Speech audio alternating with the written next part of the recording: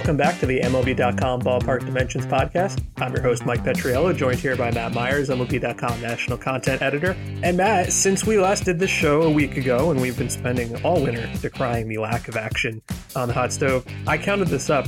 There have been 19 different moves, trades, or major league free agent signings, not minor league deals. So I feel like so much has happened, we just kind of got to rip through this list. So we're going to do that, and then we'll take a break and come back. We'll talk about what's next. We'll talk about how the Hall of Fame inducted nobody. And I feel like it's important to take a quick minute to say farewell to Masahiro Tanaka, who's going back to Japan. But Matt, first, 19 different moves. And we did our best to kind of put these in a rough order of importance. And we have started with JT Realmuto. I found this to be completely unsurprising. Like, it seemed to me the Phillies absolutely had to do this. And yet I'm sort of torn because they desperately needed to do this, but I still don't think they're very good. And yet they still should have done this anyway. I mean, you can't blame a team for trying to get better, right? This is what the team should be doing. You know, they're a better team now that they have JT Realmuto back. It always feels like, you know, whenever you re-sign one of your own guys, it always feels like a little less satisfying. Like, it's not like as exciting because they're like, oh, well, he was on the team last year. And that's maybe why it feels like it's a good reminder that, oh yeah, the Phillies, even bringing back Realmuto, still have some issues because they were, you know, I don't know if they underachieved last year. They were just sort of like mediocre. Well, the offense was actually pretty good last year. You know, if you look up and down, they still don't have a center fielder. They still don't have a shortstop. They still don't really have a rotation. I was thinking about this. They might have the fifth best rotation in the NL East because I kind of like Miami's rotation. Realmuto is either the best catcher in baseball or tied with Yasmani Grandal, depending on how you choose to value these things. 36 homers after the last 2 years. 5 years is reasonable for a guy who's, you know, that's going to be his age 30 to 34 seasons. The thing that was interesting to me is now that he's been signed, you know, you kind of go back and this was a guy that Mets fans wanted, right? And they went with James McCann instead, 4 years and $40 million. And I've never been super high on McCann. And do you think looking back that changes the calculus for the Mets, knowing this is what he signed for, or is like they just had to get the guy when they got the guy?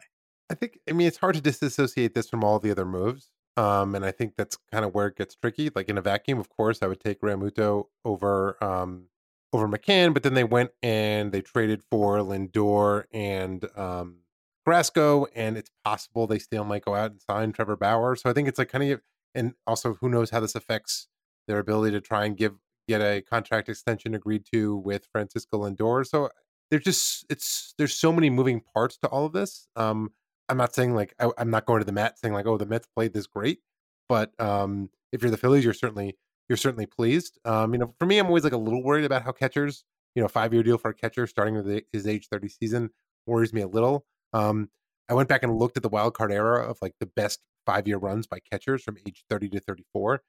And there are some good ones that if you're a Phillies fan, you could point to and be like, okay, this is like, you know, this is positive. Like Jorge Posada put up 21 WAR in that period.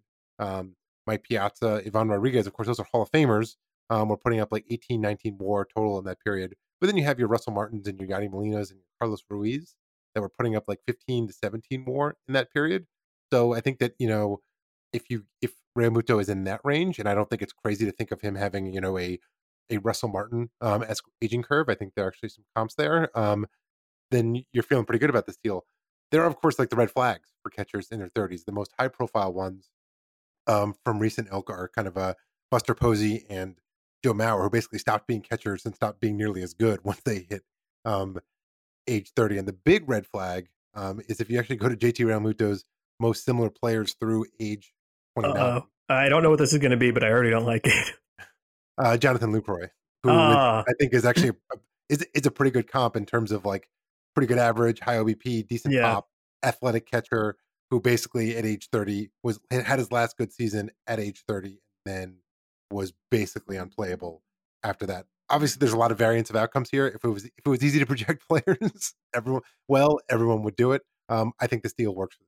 Yeah, and I think Lucroy, if I remember correctly, ended up with concussion issues, which probably affected him there. My favorite part of the Realmuto deal, he signed for an average annual value of $23.1 million, which chops the previous catcher record that Joe Mauer had set by $100,000 per year. I like that seemed to be pretty clearly a goal that he wanted to get. All right, next up, we're going to combine the next two moves. Again, 19 different things have happened since we last talked. I'm not sure 19 things had happened in the first 3 months of the entire winter. And I think this is only going to continue picking up pace as spring training is still scheduled to start on time.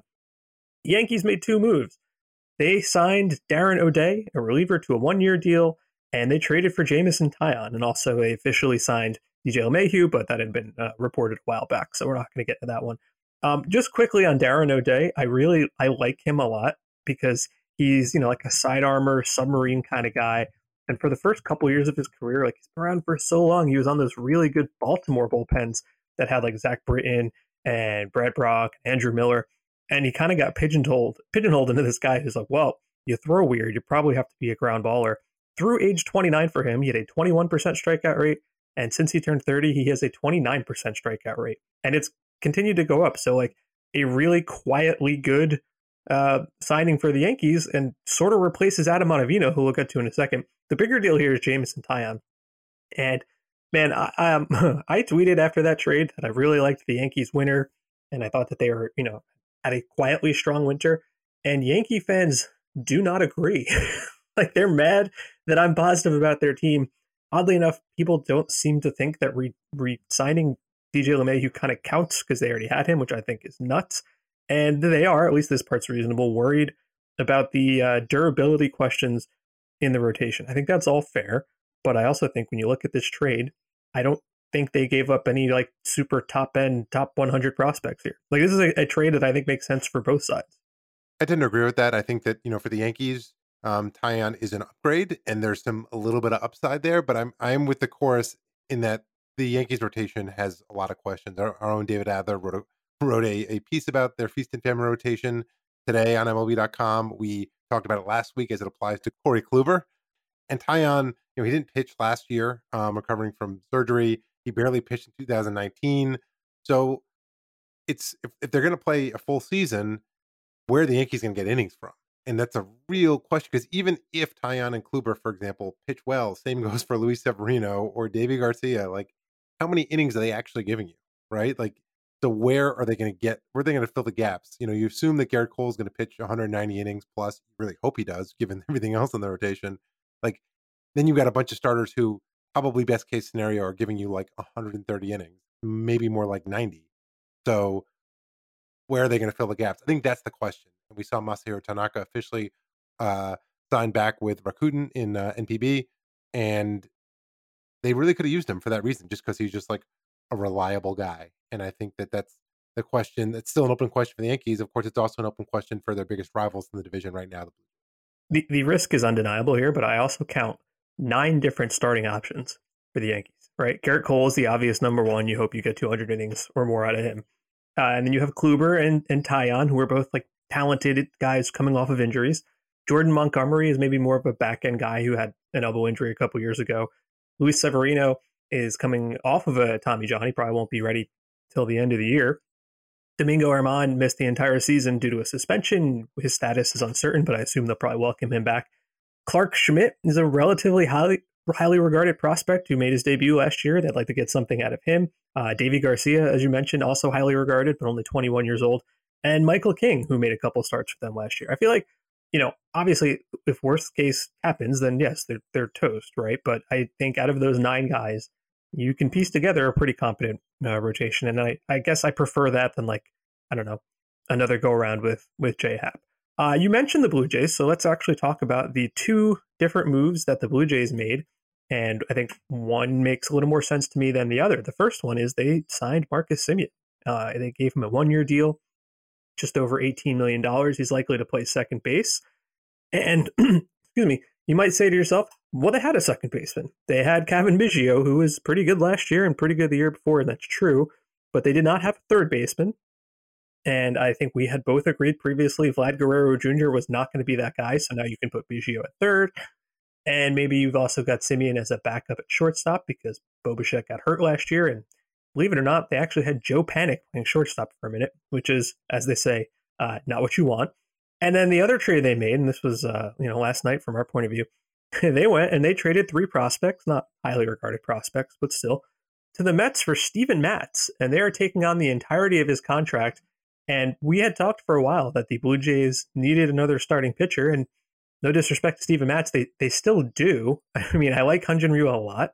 I like Nate Pearson's potential a lot. And then it's like Robbie Ray, Steven Matz, Ross Stripling, Tanner Roark. There are a lot of questions there. I think, as you said to me last night in Slack, it's like they went out of their way to acquire the least reliable pitchers in baseball. In fear, I can't imagine watching this.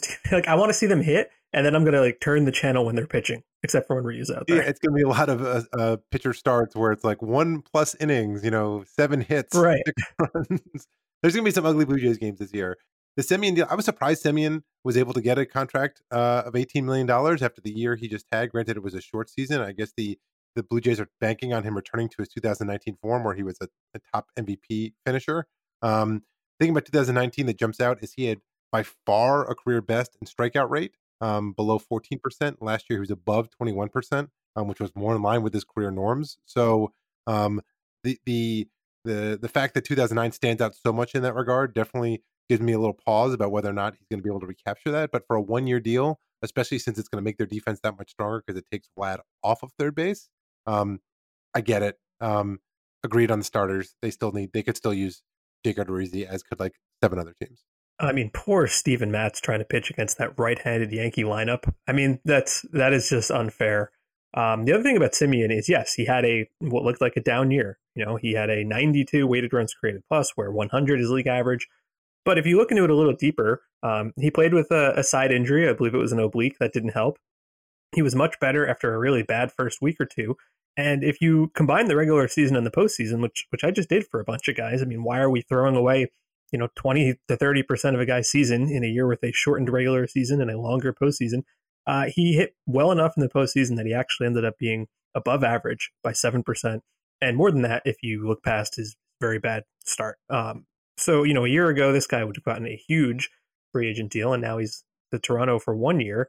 It sort of makes me wonder. I mean, I wasn't surprised at the time, but boy, Oakland really should have given him that qualifying offer because that's exactly what he ended up taking. And now the A's don't have Semien. They don't have Liam Hendricks. They don't have Tommy La Stella, who we'll talk about in a minute. And all of a sudden, I'm very down on the Oakland A's in the American League West. All right, we have so many more moves to go. This was, I think, one of my favorite ones of all the moves we saw over the last week. The Minnesota Twins signed a shortstop. They signed Andrelton Simmons to a 1-year deal. Jorge Polanco is going to move to second. Matt's boy, Luis Arraez, is going to be like a multi-positional player. I know a lot of people were surprised, like, oh, well, I thought Jorge Polanco was their shortstop.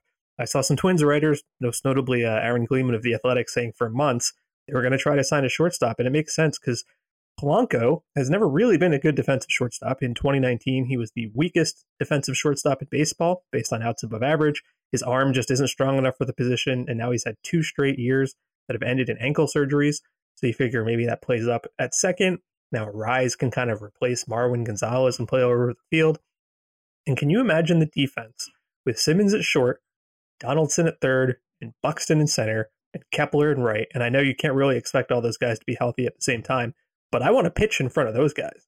The defense will be great. They really need to bring Nelson Cruz back because you sign Andrelton Simmons purely for his glove. He really can't hit anymore. StatCast has a stat called barrels, which is basically the optimal way you can hit a baseball for extra base hits. He had 0 barrels last year and 6 the year before, so he does not hit the ball with any authority anymore. He doesn't strike out. He's become like a 1980s shortstop at this point. So the Twins are banking on scoring. If they're going to score runs, they can't basically be punting a lineup spot. And with Nelson Cruz still out there, they really need to bring him back. Yes, and I don't know. I kind of have to imagine they will now. I mean, it's still possible the NL will have the DH, but it seems very likely maybe it won't. And I also think it's a fallacy that even if the NL does get the DH, that all 15 teams are suddenly running out looking for one, because you have some of the bottom end teams who probably don't care, and you have teams like the Mets and maybe the Dodgers who can fill that internally. So he might not want to wait for that anyway. And I think you're right. Like, it's a perfect fit. They're obviously very happy there. 2 more moves next on our list. The Nationals signed Brad Hand to a 1-year deal, and they brought back old friend Ryan Zimmerman on a 1-year deal. Zimmerman had not played last year. He opted out due to the pandemic. He played the year before, but he didn't really do all that much, although, of course, he was a big postseason hero there. He is now, he is 36 years old, and I guess, he's kind of like a platoon bench bat. Josh Bell is their first baseman, and he's a lefty. I guess actually he's a switch hitter, isn't he? I can't remember, but that will give him some plate appearances at first. And, the bullpen's actually kind of interesting. Like, I think we're also scarred by the 2019 Nationals bullpen that we just sort of assume that bullpen's always going to be terrible. But Sean Doolittle's gone. And if you look at who they have down there, Brad Hand, Tanner Rainey, who I really like a lot, Will Harris, who I like, Wander Suero, Daniel Hudson, these guys are pretty good. And while I have a lot of concerns about Hand for the next couple of years, like his velocity is down a lot and his strikeouts are down and his ground balls are down, for one more year, I think he'll be fine. I kind of agree with you. I'm skeptical of him. I saw him, when he pitched in the playoffs against the Yankees. Again, the lefty he came in against to face the tough righty heavy lineup of the Yankees, and he just looked like toast. It was like, this guy has nothing to get good right-handed hitters out. So that's why I'm sort of like skeptical of him as a capital C closer at this point. But it's a 1-year deal. There's a lot made about how he ended up getting more in guaranteed money than he had on his deal that the Indians let him go for. The Indians basically put they that wasn't non-tender. They put him on waivers, hoping somebody else would pick him up, and they didn't. Exactly. A $10 million contract. He got $10.5 million from the Nationals. Of course, $5 million of that is deferred. Glass and the Nationals love their deferred money, so it's not exactly. Yes, he got more, but like in today's dollars, he got less. So it's fine for 1-year deal. I think he's still going to be vicious on lefties, but I just don't trust him against tough right-handed hitters. I kind of like what the Nationals have done so far. I mean, they haven't gotten anybody big, but they've gone out and gotten all of these competent, if slightly flawed sort of veterans on these short deals. So like Hand, Bell, they traded for Kyle Schwarber, John Lester. I'm not that high on John Lester. Yeah, they went for floor. It's like not very sexy to go for floor. Where right. The Yankees are going for ceiling in their rotation, but the Nationals added a bunch of high floor guys, and I think they're going to be a solid team. They, I thought, were a great fit for JT Realmuto, right? That would have been so perfect, but that didn't end up happening. Going down our list, we have a team that made 3 very interesting moves. The Boston Red Sox, who I guess they're also kind of going for risk here. Garrett Richards for 1 year, Kike Hernandez for 2 years. And the most interesting trade, I think, of the last week, they traded for Adam Ottavino from the Yankees. And anytime there's a Yankee Red Sox deal, that's kind of fun. Ottavino is a Brooklyn native, and he went to school in Boston at Northeastern. But the funny part is, so the trade was Ottavino and a prospect, not Ottavino for a prospect, Ottavino and a prospect. The Red Sox also got a young pitching prospect simply for taking off his contract. And I know, he did not look good this year. Part of that was because of one really terrible inning, but also I think he had such trouble throwing strikes that they couldn't really trust him. But if you're the Red Sox, it's weird because it's like you just had a really, truly wretchedly poor bullpen. So anything you can do to help fix that is great. But are you also just like helping your hated rival stay under the competitive balance tax, thus giving them more space to make other moves? I guess. I've always thought the whole thing of like don't trade with like teams that are willing to trade with their rivals probably have an advantage because like you can, if you're basically removing X number of teams from the pool that you'll make a transaction with, makes it harder to win. Like I used to, I used to play fantasy football. I could not stand the Dallas Cowboys, so I refused to have Dallas Cowboys on my team. But the Cowboys were good, and it was really hard to win my league without having any Dallas Cowboys on the roster. And that's sort of what it's like when teams are like, oh, we won't trade with this team. It's like, well, if you can get a trade that you think helps you, why not? And like I had a friend of mine who's a baseball fan. It's like, what are the Red Sox doing? Like they're not rebuilding. They're not. Good question. But you know what? Like, why not try and keep again? Why not try and like keep a competitive team in the field as long as you have, prime Rafael Devers and Xander Bogaerts on your roster. Not to mention JD Martinez, who's probably going to be better this year than he was last year. It's like there's no point.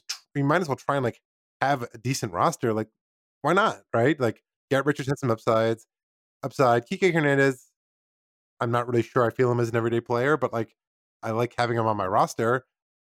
If Ottavino like rebounded and was one of the better relievers in baseball this year, it wouldn't shock me. Like, sure. Like, again, this is sort of like we were talking about at the top of the show. It's like, hey, why not try to win? Like, isn't this the point? Well, right, but are they with these guys? I mean, are the Red Sox a top 3 team in the American League East? No, but they're kind of within, margin of error. I always go back to like my favorite Dave Cameron piece from Fangraphs from like 7 years ago, which I've referenced on the show many times, where he basically outlines like why tanking is pointless because there's just so much variance in terms of like sequencing and all the other like randomness of injuries that like the error bars on projections are really wide. And like there's enough of an error bar on the when you have, especially when you have like 2-star players in their primes, that like the Red Sox being a competitive like playoff contender is not like out of the realm of possibilities. So like, why not? Oh yeah, to be clear, I'm not advocating that they blow it up and tank. I'm just saying I don't feel like they've done all that much to improve. Like Martin Perez, fine. Ottavino, fine. I don't know. I'm still pretty down on the Red Sox. All right, there were 2 free agent deals in the National League West of 3 years apiece. Jerks and Profar to the Padres, Tommy La Stella to the Giants. Let's start with La Stella. I actually kind of like this one. I think 3 years for him was maybe a little surprising, but he's had like a really interesting career path. He spent 5 years with the Cubs off the bench, not playing much and not really doing a whole lot. And then he goes over to the Angels. So I dug up these stats this morning. In 5 years with the Cubs, he had a 13.5% strikeout rate and a 397 slugging. With the A's and Angels the last 2 years, a 7% strikeout rate and a 471 slugging. If you can strike out less and hit for more power, that's a pretty cool thing to do. I think that ballpark is a very bad fit for him, as it is for every left-handed hitter. I think they've already got a lefty first baseman in Brandon Belt, but if he can fake it a little bit at second and a little bit at third, and at some point over the course of this 3-year term, they'll have the DH. I like it. I think he's, at this point, maybe a little bit of an underrated player. They clearly have put value into him.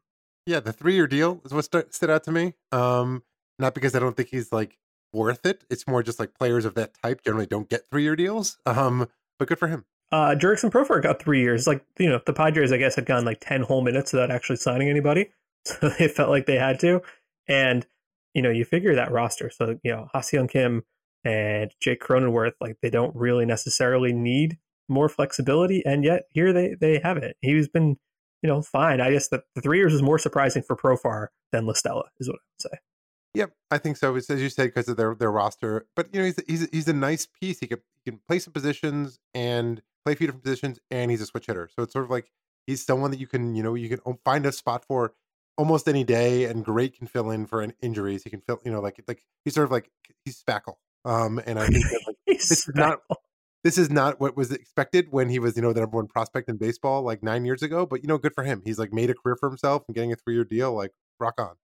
Do we have access to the database where they put the players' weekend nicknames? Like, can we go change Profars to Spackle and have that pop up on his uniform now? Let's lightning round a couple of 1-year deals. It was kind of funny, actually. In the middle of Semien and Simmons signing, Freddie Galvis signed with the Orioles, which kind of like blew up the entire shortstop market except for Didi Gregorius, who we'll get to in a second.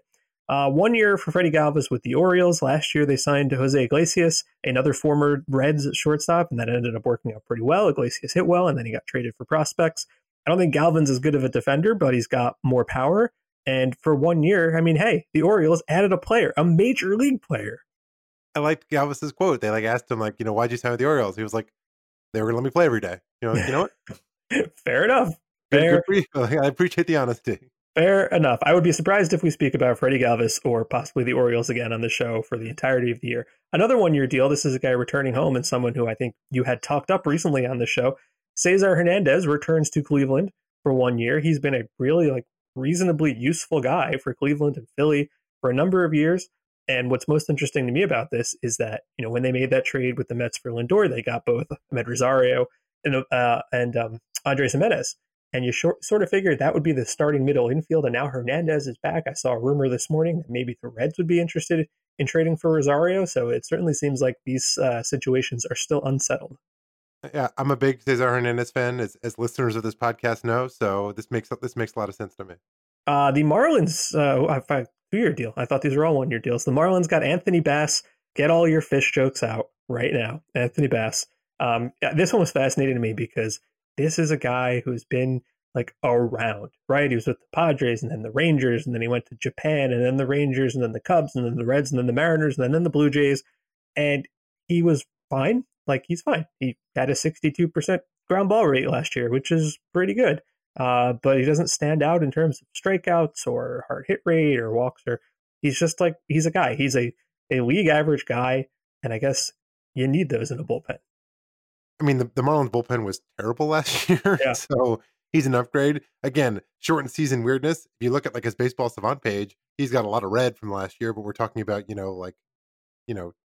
20 innings. So it's hard to read too much into it. But again, for the Marlins bullpen, he's an upgrade. The Mets made the free agent pitching signing that everyone was hoping for, Aaron Loup. Aaron Loup is a left-handed, I guess he's like kind of a sidearm-ish kind of guy. He had been with the Rays last year. Surprisingly good, actually. 22 strikeouts and just 4 walks. He is, I guess, maybe going to fill that Justin Wilson role for now. Like he's actually been kind of quietly useful. He's added a little bit of velocity as well. Yeah, he hasn't given up a home run against the lefty in like 3 years. Of course, now I say this, he'll like give up a home run to a lefty on opening day, but he's really tough on lefties and was quite good for the Rays last year. And we will finish off our run through the 19 moves with a pair of 1-year deals for veteran catchers. Wilson Ramos goes to Detroit, where he will be replacing Austin Romine, who goes to the Cubs. I kind of forgot about Wilson Ramos like entirely. The deal with the Mets ended up not working out super well, and he's going to go to a Tigers team where it's like, I don't know, are you holding space for Jake Rogers or Grayson Grenier? Like maybe. And then Austin Rogers is like a card-carrying member of the International Backup Catchers Club, and he goes to the Cubs, who traded away Victor Caratini to the Padres in the Yu Darvish deal. So these seem like the kind of guys who will be on a different team pretty much every year for the remainder of their careers. That sounds about right. I appreciate that you had no follow-up thoughts on either of those backup catchers, because that is the correct reaction to learning about those deals. We will take a quick break. We'll be back with our 3-batter minimum, 3 interesting topics of the week.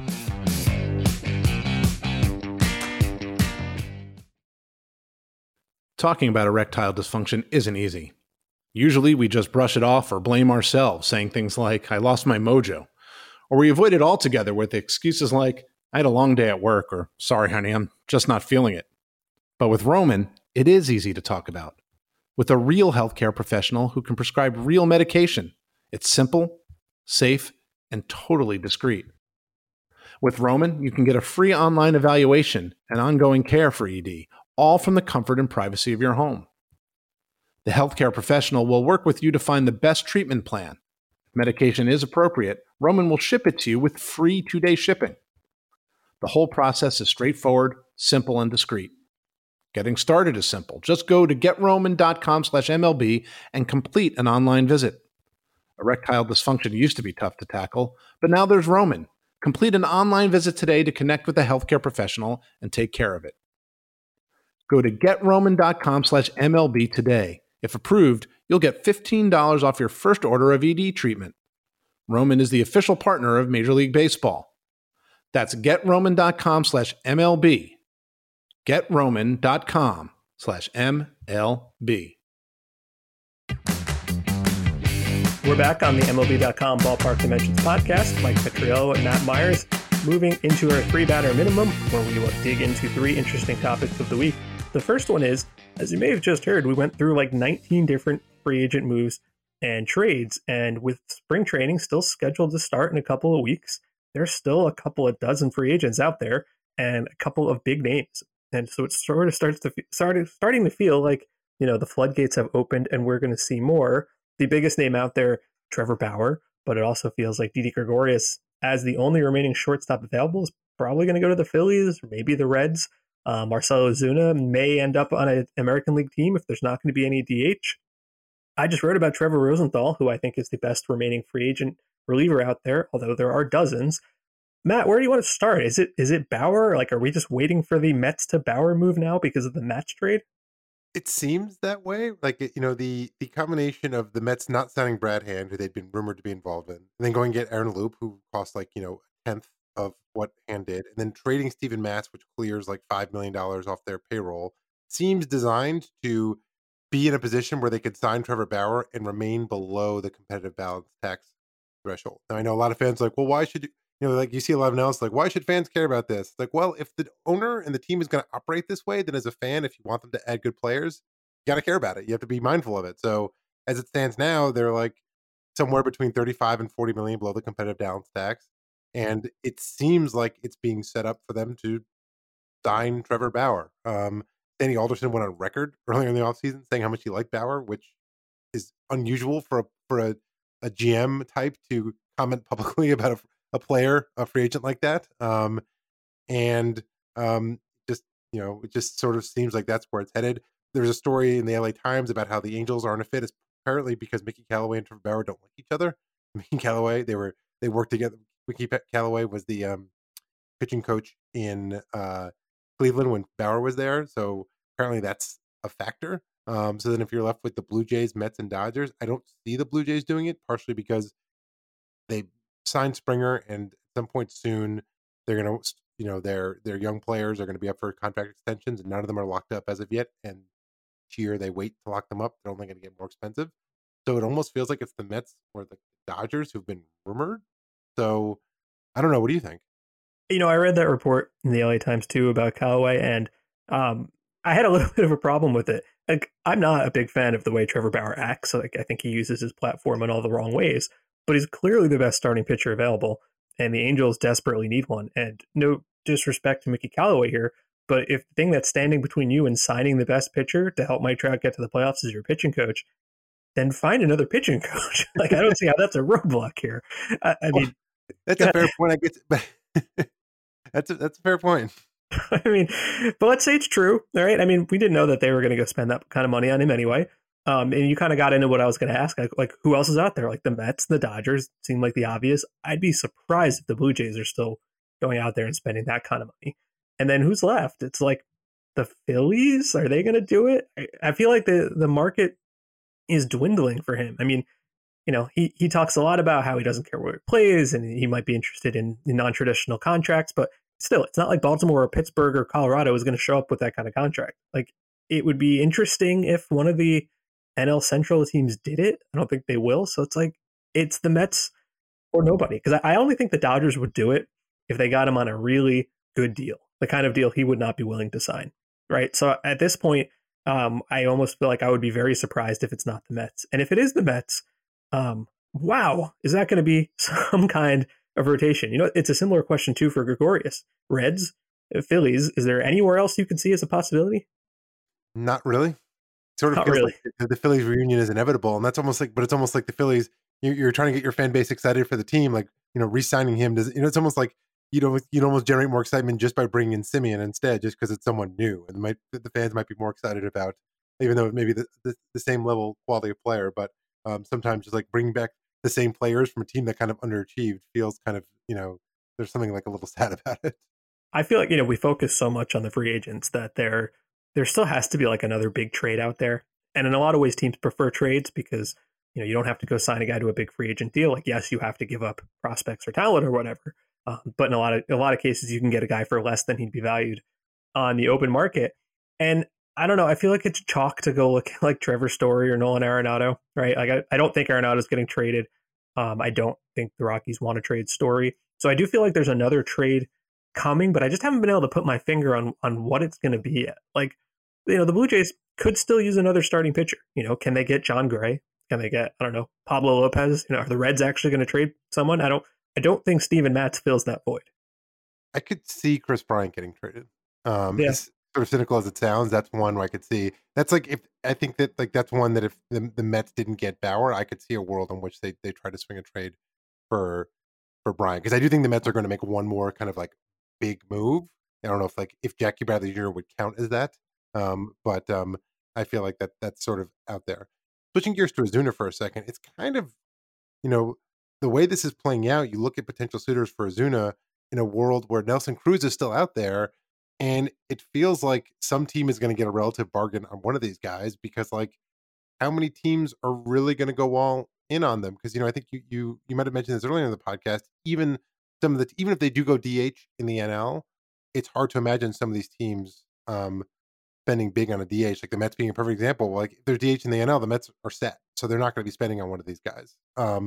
So this is probably kind of what the Twins are waiting for. Like, this is playing very much the Twins' hands of like, okay, well, like, there's two guys out there. There aren't a ton of suitors for either of them, so we're in good position to land one of them, depending on like who kind of goes out of their way to get the other one. Yeah, I think they're slightly different in the sense that Cruz like literally cannot play the field. Like, you cannot put him in the outfield, and you can with Ozuna. You just shouldn't. So maybe you get past that for like a year if you don't know if the DH is going to be there. The other trade I was thinking of, and this is a trade that's been rumored like in baseball Twitter circles for, I don't know, it has to be at least 3 years, and it somehow still makes sense. Kyle Seager to Atlanta. Like, the Braves need a third baseman. If you could play Austin Riley in left, that feels like you could do that for Washington too, I guess. But I'm going to say Kyle Seager gets traded because it makes sense, and because I don't like it when Jerry Dipoto is this quiet.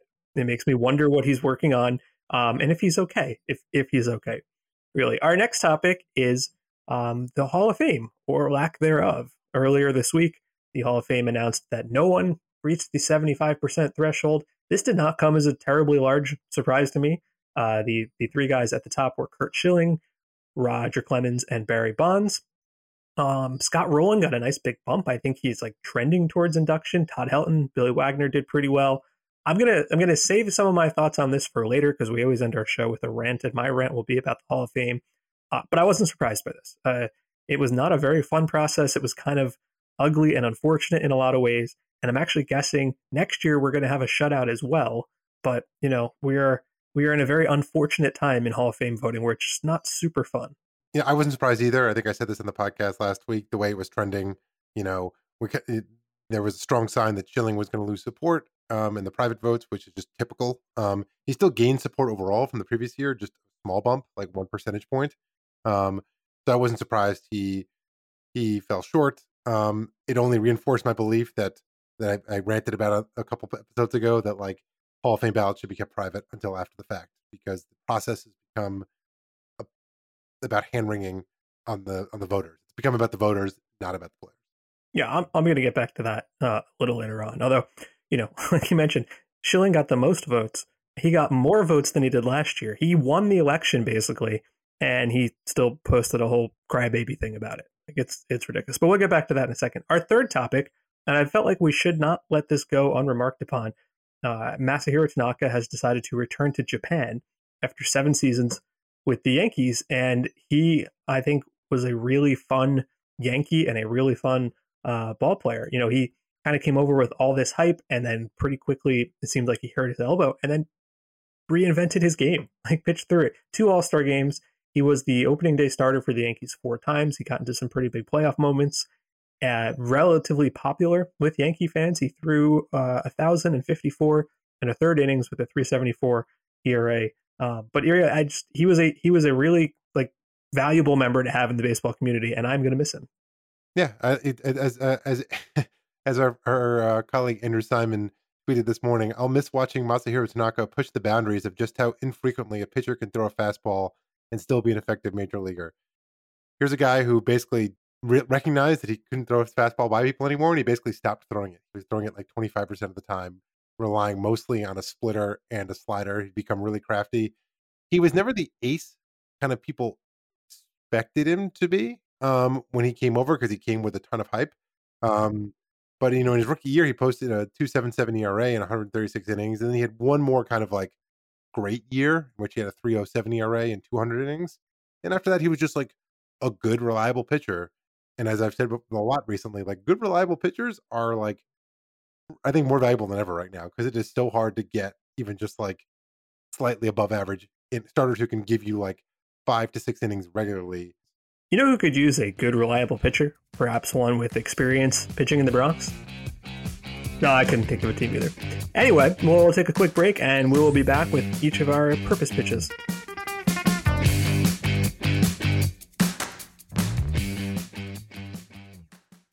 This past year has shown us that without your health, you have nothing.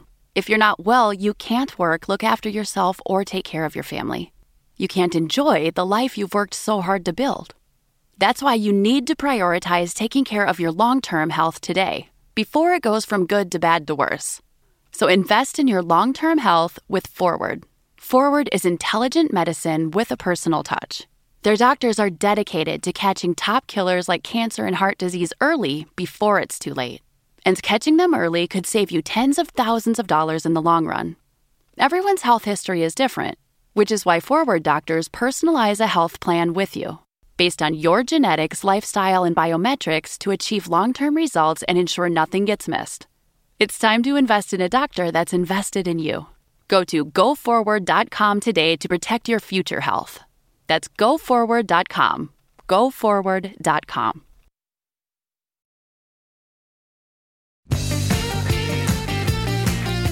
We're back on the MLB.com Ballpark Dimensions podcast. Mike Petriello and Matt Myers. As we do each week, we're going to finish off our show with our purpose pitch, which is really an excuse for Matt and I to each pick a topic we want to yell about and proceed to yell about it. Matt, you're up. Well, this is we call prospect ranking season around here, tonight, actually Thursday night, MLB.com, MLB Pipeline is releasing its ranking of the top 100 prospects in baseball. I love prospect rankings. As I've said before on this podcast, I used to work at Baseball America and I used to rank farm systems. So I have experience in this realm. I think it's a lot of fun. And it helps paint a picture of how the industry views players. But it is important to remember during prospect ranking season that prospect rankings are not destiny. Just give you an example. Today, to kind of help set up our ranking, Jonathan Mayo did his annual re-ranking of the top prospects from 10 years ago, basically saying, if we knew then what we know now about how these players would turn out, how would we have ranked the prospects? And man, like, they were way off. Mike Trout was number one, and then after that, it was like basically a disaster. You had Jeremy Hellickson, Dominic Brown, Jesus Montero, guys who just Hellickson was okay, but like Dom Brown and Jesus Montero, just like huge busts. And then if you go and look at the re-ranking, you see all the players who were like unranked or ranked really low who ended up being superstars. So just among like the top, 10 on the new re-rank, you had Jacob deGrom, Nolan Arenado, Jose Ramirez, and Christian Yelich all made the new top 10, and none of them were even ranked in the top 50 10 years ago. Now, this doesn't mean that the prospect rankers were wrong. They were going by the available information at the time. The thing is, it's just like, it's really hard to evaluate prospects and really hard to project how they're going to play once they get to the majors. It's part of what's like fun and exciting and variable about the whole process. But I know that sometimes I feel like fans, and I count myself in them, fall into the trap of being like, oh, well, this guy's ranked higher than this guy. Like it has been decided that he will have a better career. And that is really, really not how it works. I encourage you to read Jonathan's piece. I appreciate the transparency of going back and showing how things have changed since they made these rankings 10 years ago. Yeah, and some of those you can go back and think to yourself like, oh, yeah, how did they miss on this guy? And then some of them it's like, well, no. At the time, Jacob deGrom was like a college shortstop who was just transitioning to the mound. Like, who would have possibly thought he'd become what he is? And people also get a little too hung up on the exact rankings. Like, if you're 13th, you're not that much better than the guy who's 14th. It's like probably. I think that's a really good point. It's sort of like putting them in tiers, and it's just also just like player development is not linear. People develop at different stages, especially now we've seen with pitchers. And pitchers who can develop new pitches or even add velocity later in their careers with different training regimens. Yeah, people change, players change. All right, I said I was going to have a rant about the Hall of Fame, and I am. I think everybody would agree this is kind of an ugly process, not very much fun. And let me tell you, it's not going to get more fun next year when Schilling and Clemens and Bonds are in their final year of eligibility, and David Ortiz and Alex Rodriguez will come on. I can tell you, people will have opinions about those guys. So it's going to be ugly next year too. I don't want to really talk about like the individual reasons those players did or didn't or might not make it, but I do want to talk about the process for a second. And people are angry, but they're angry, I think, about the wrong thing. They're angry that the writers are the ones who get to vote. And I'll be the first to admit that some of the reactions my baseball writing friends had were like a little wildly overwrought, as though the weight of the literal world was on their shoulders. But here's the thing. I have no problem with including more voters. If you want to give living Hall of Famers like Willie Mays or Greg Maddux or Ozzie Smith or whomever a vote, that's great. You want to include baseball historians like people from SABR or people like Larry Lester who are working on Negro Leagues data, that's fine. If you want to give non-baseball writer people like Tom Tango or John Thorne or Vin Scully a vote, like great. The more the merrier. Problem I have with this is you can do all that and it still won't fix the problem because there's just no consensus about these guys. Like, the idea that all players think Schilling is a slam dunk is wrong. Ryan Spader, who's on Twitter at the Ace of Spader, just did a Player Hall of Fame poll. He asked actual former players, and the guys who got in were Bonds, Clemens, and Todd Helton. The idea that all fans think Bonds and Clemens should be in is wrong because everybody just yells that they cheated. I mean, the truth here is that these are incredibly divisive people who have done some really terrible things. So the only way to get around that is to make the ballot a pure statistical barrier, like minimum WAR. Nobody really wants that. So you can have more people, you can have a different group of people. I just don't think it's going to change anything. The only other thing I'd add is every time this comes up, people start talking about Pete Rose. No, Pete Rose is always terrible. Other people being bad does not make him less bad. I totally agree with your sentiment. That would not solve the problem, because as long as it's like, people are like, well, it's a museum, it's just treated as a museum. But that's the thing. No one treats it that way. It's treated as an honor. So being inducted to the Hall of Fame is considered an honor. And so as long as it is considered an honor, and that's not going to change, anyone who is perceived to have dishonored the game in some way is going to be controversial. And that includes Schilling, and that includes Bonds and Clemens, and it includes A-Rod. Now, sometimes there are weird gray lines about players who it's decided to dishonor the game and others don't, but based on speculation, a lot of this having going back to the performance enhancing drugs. But like, as long as it's an honor, that's where the disagreement is going to become, because people think that like if someone did something to undermine the integrity of the game, either on the field or off, that's where the debate comes in. Because if it was just about like, if it was just like, let's, as kind of Mike alluded to, let's just look at stats. Is this one of like, if we said all we care about is we want a museum that includes the top 1% of baseball players of all time, and all you were asked, or I don't care anything else, is this one of the top 1% of baseball players all time, you get different results. But it's, as long as it's called the Hall of Fame and it's very nebulous about like how you decide, you get this disagreement. And that's not going away. No, I agree with that. And like, I tweeted about this yesterday, and my mentions were sort of evenly split between, well, let the fans vote on one side, and no one who didn't play should have a voice, which is a ridiculous sentiment. But, those things are completely diametrically opposed to one another. Really, the sentiment here is there is not one true answer. You could take the writers out of this completely, and that would be fine. And I still think you'd have people arguing about Schilling and Bonds and Clemens and all of this. As I said, I think we're going to end up with nobody next year too. And that stinks, because this is supposed to be fun and thinking about like, the history of the game and the greatest players, and partially their own fault. Like, these are the guys who've done these actions, and it stinks and it's disappointing. One question for you, make you make a prediction. With Curt Schilling has now said he wants to be taken off the ballot for next year, saying that, he wants the Veterans Committee to decide, he wants former players to decide. We'll leave that be for now. The BBWA has said he should stay on the ballot because that's the rules, and the Hall of Fame is going to decide at the next board meeting. Assuming Curt Schilling does stay on the ballot next year, do you think, how many, like what percent, this year he got 71% of the votes. What percent do you think he will get next year? Less. I think he'll get less. I think usually guys who get to the last ballot and they're close, they tend to get over, right? But I think in his case, he's got two problems here. One of them is that since he has said, don't consider me and take me off, and even though that won't happen, I think you'll have some more writers saying, well, I'm not going to put up with this garbage. If he doesn't even want it anymore, then that gives me a pass to take him off. The other thing is that ballots were due at the end of December, and all of the controversial things he said, he's been doing this stuff for years. He's been pulling this garbage for years. But I think it changed for a lot of people with his support of the riot at the Capitol on January 6th, right? You have heard people saying, well, I would have voted him before, but if I had sent him my ballot after that, I wouldn't have. And while I understand that, it's not like he just suddenly learned what kind of guy he is. But I do think now, with that knowledge, that's going to hurt him. So I think he's going to get less. I don't think he's going to get in. And then I don't even know how many years it'll be, 5, 8, 10, or whatever. We'll get to go through all this again when he's on the Veterans Committee ballot. Do you disagree? I think he's going to end up staying on the ballot. And I think he's going to end up actually getting way less for that reason. I think a lot of people are just going to not bother voting for him. Are we getting anybody next year? Yes, I think David Ortiz is going to get it. Interesting. So he's this is like a larger conversation that we're going to get into now, but I think he's got two big things working against him. One is he's a DH. Obviously, that didn't stop Edgar Martinez going in, but that'll hurt him in the minds of some people. And also, fairly or not, I tend to lean towards not fairly. He's going to have some of the PED questions as well, because he was caught up in the 2003 survey testing that even the commissioner has said to basically ignore. I think he's going to be the most likely, but I'm not sure I'm as confident about it as you. I'm calling it. He's getting in. All right. I hope so. Listen, hey, I would love to see David Ortiz induction speech because he's a lot of fun. So let's remember this podcast for a year from now, and we'll see if I'm right or you're right, and we'll catch you next week.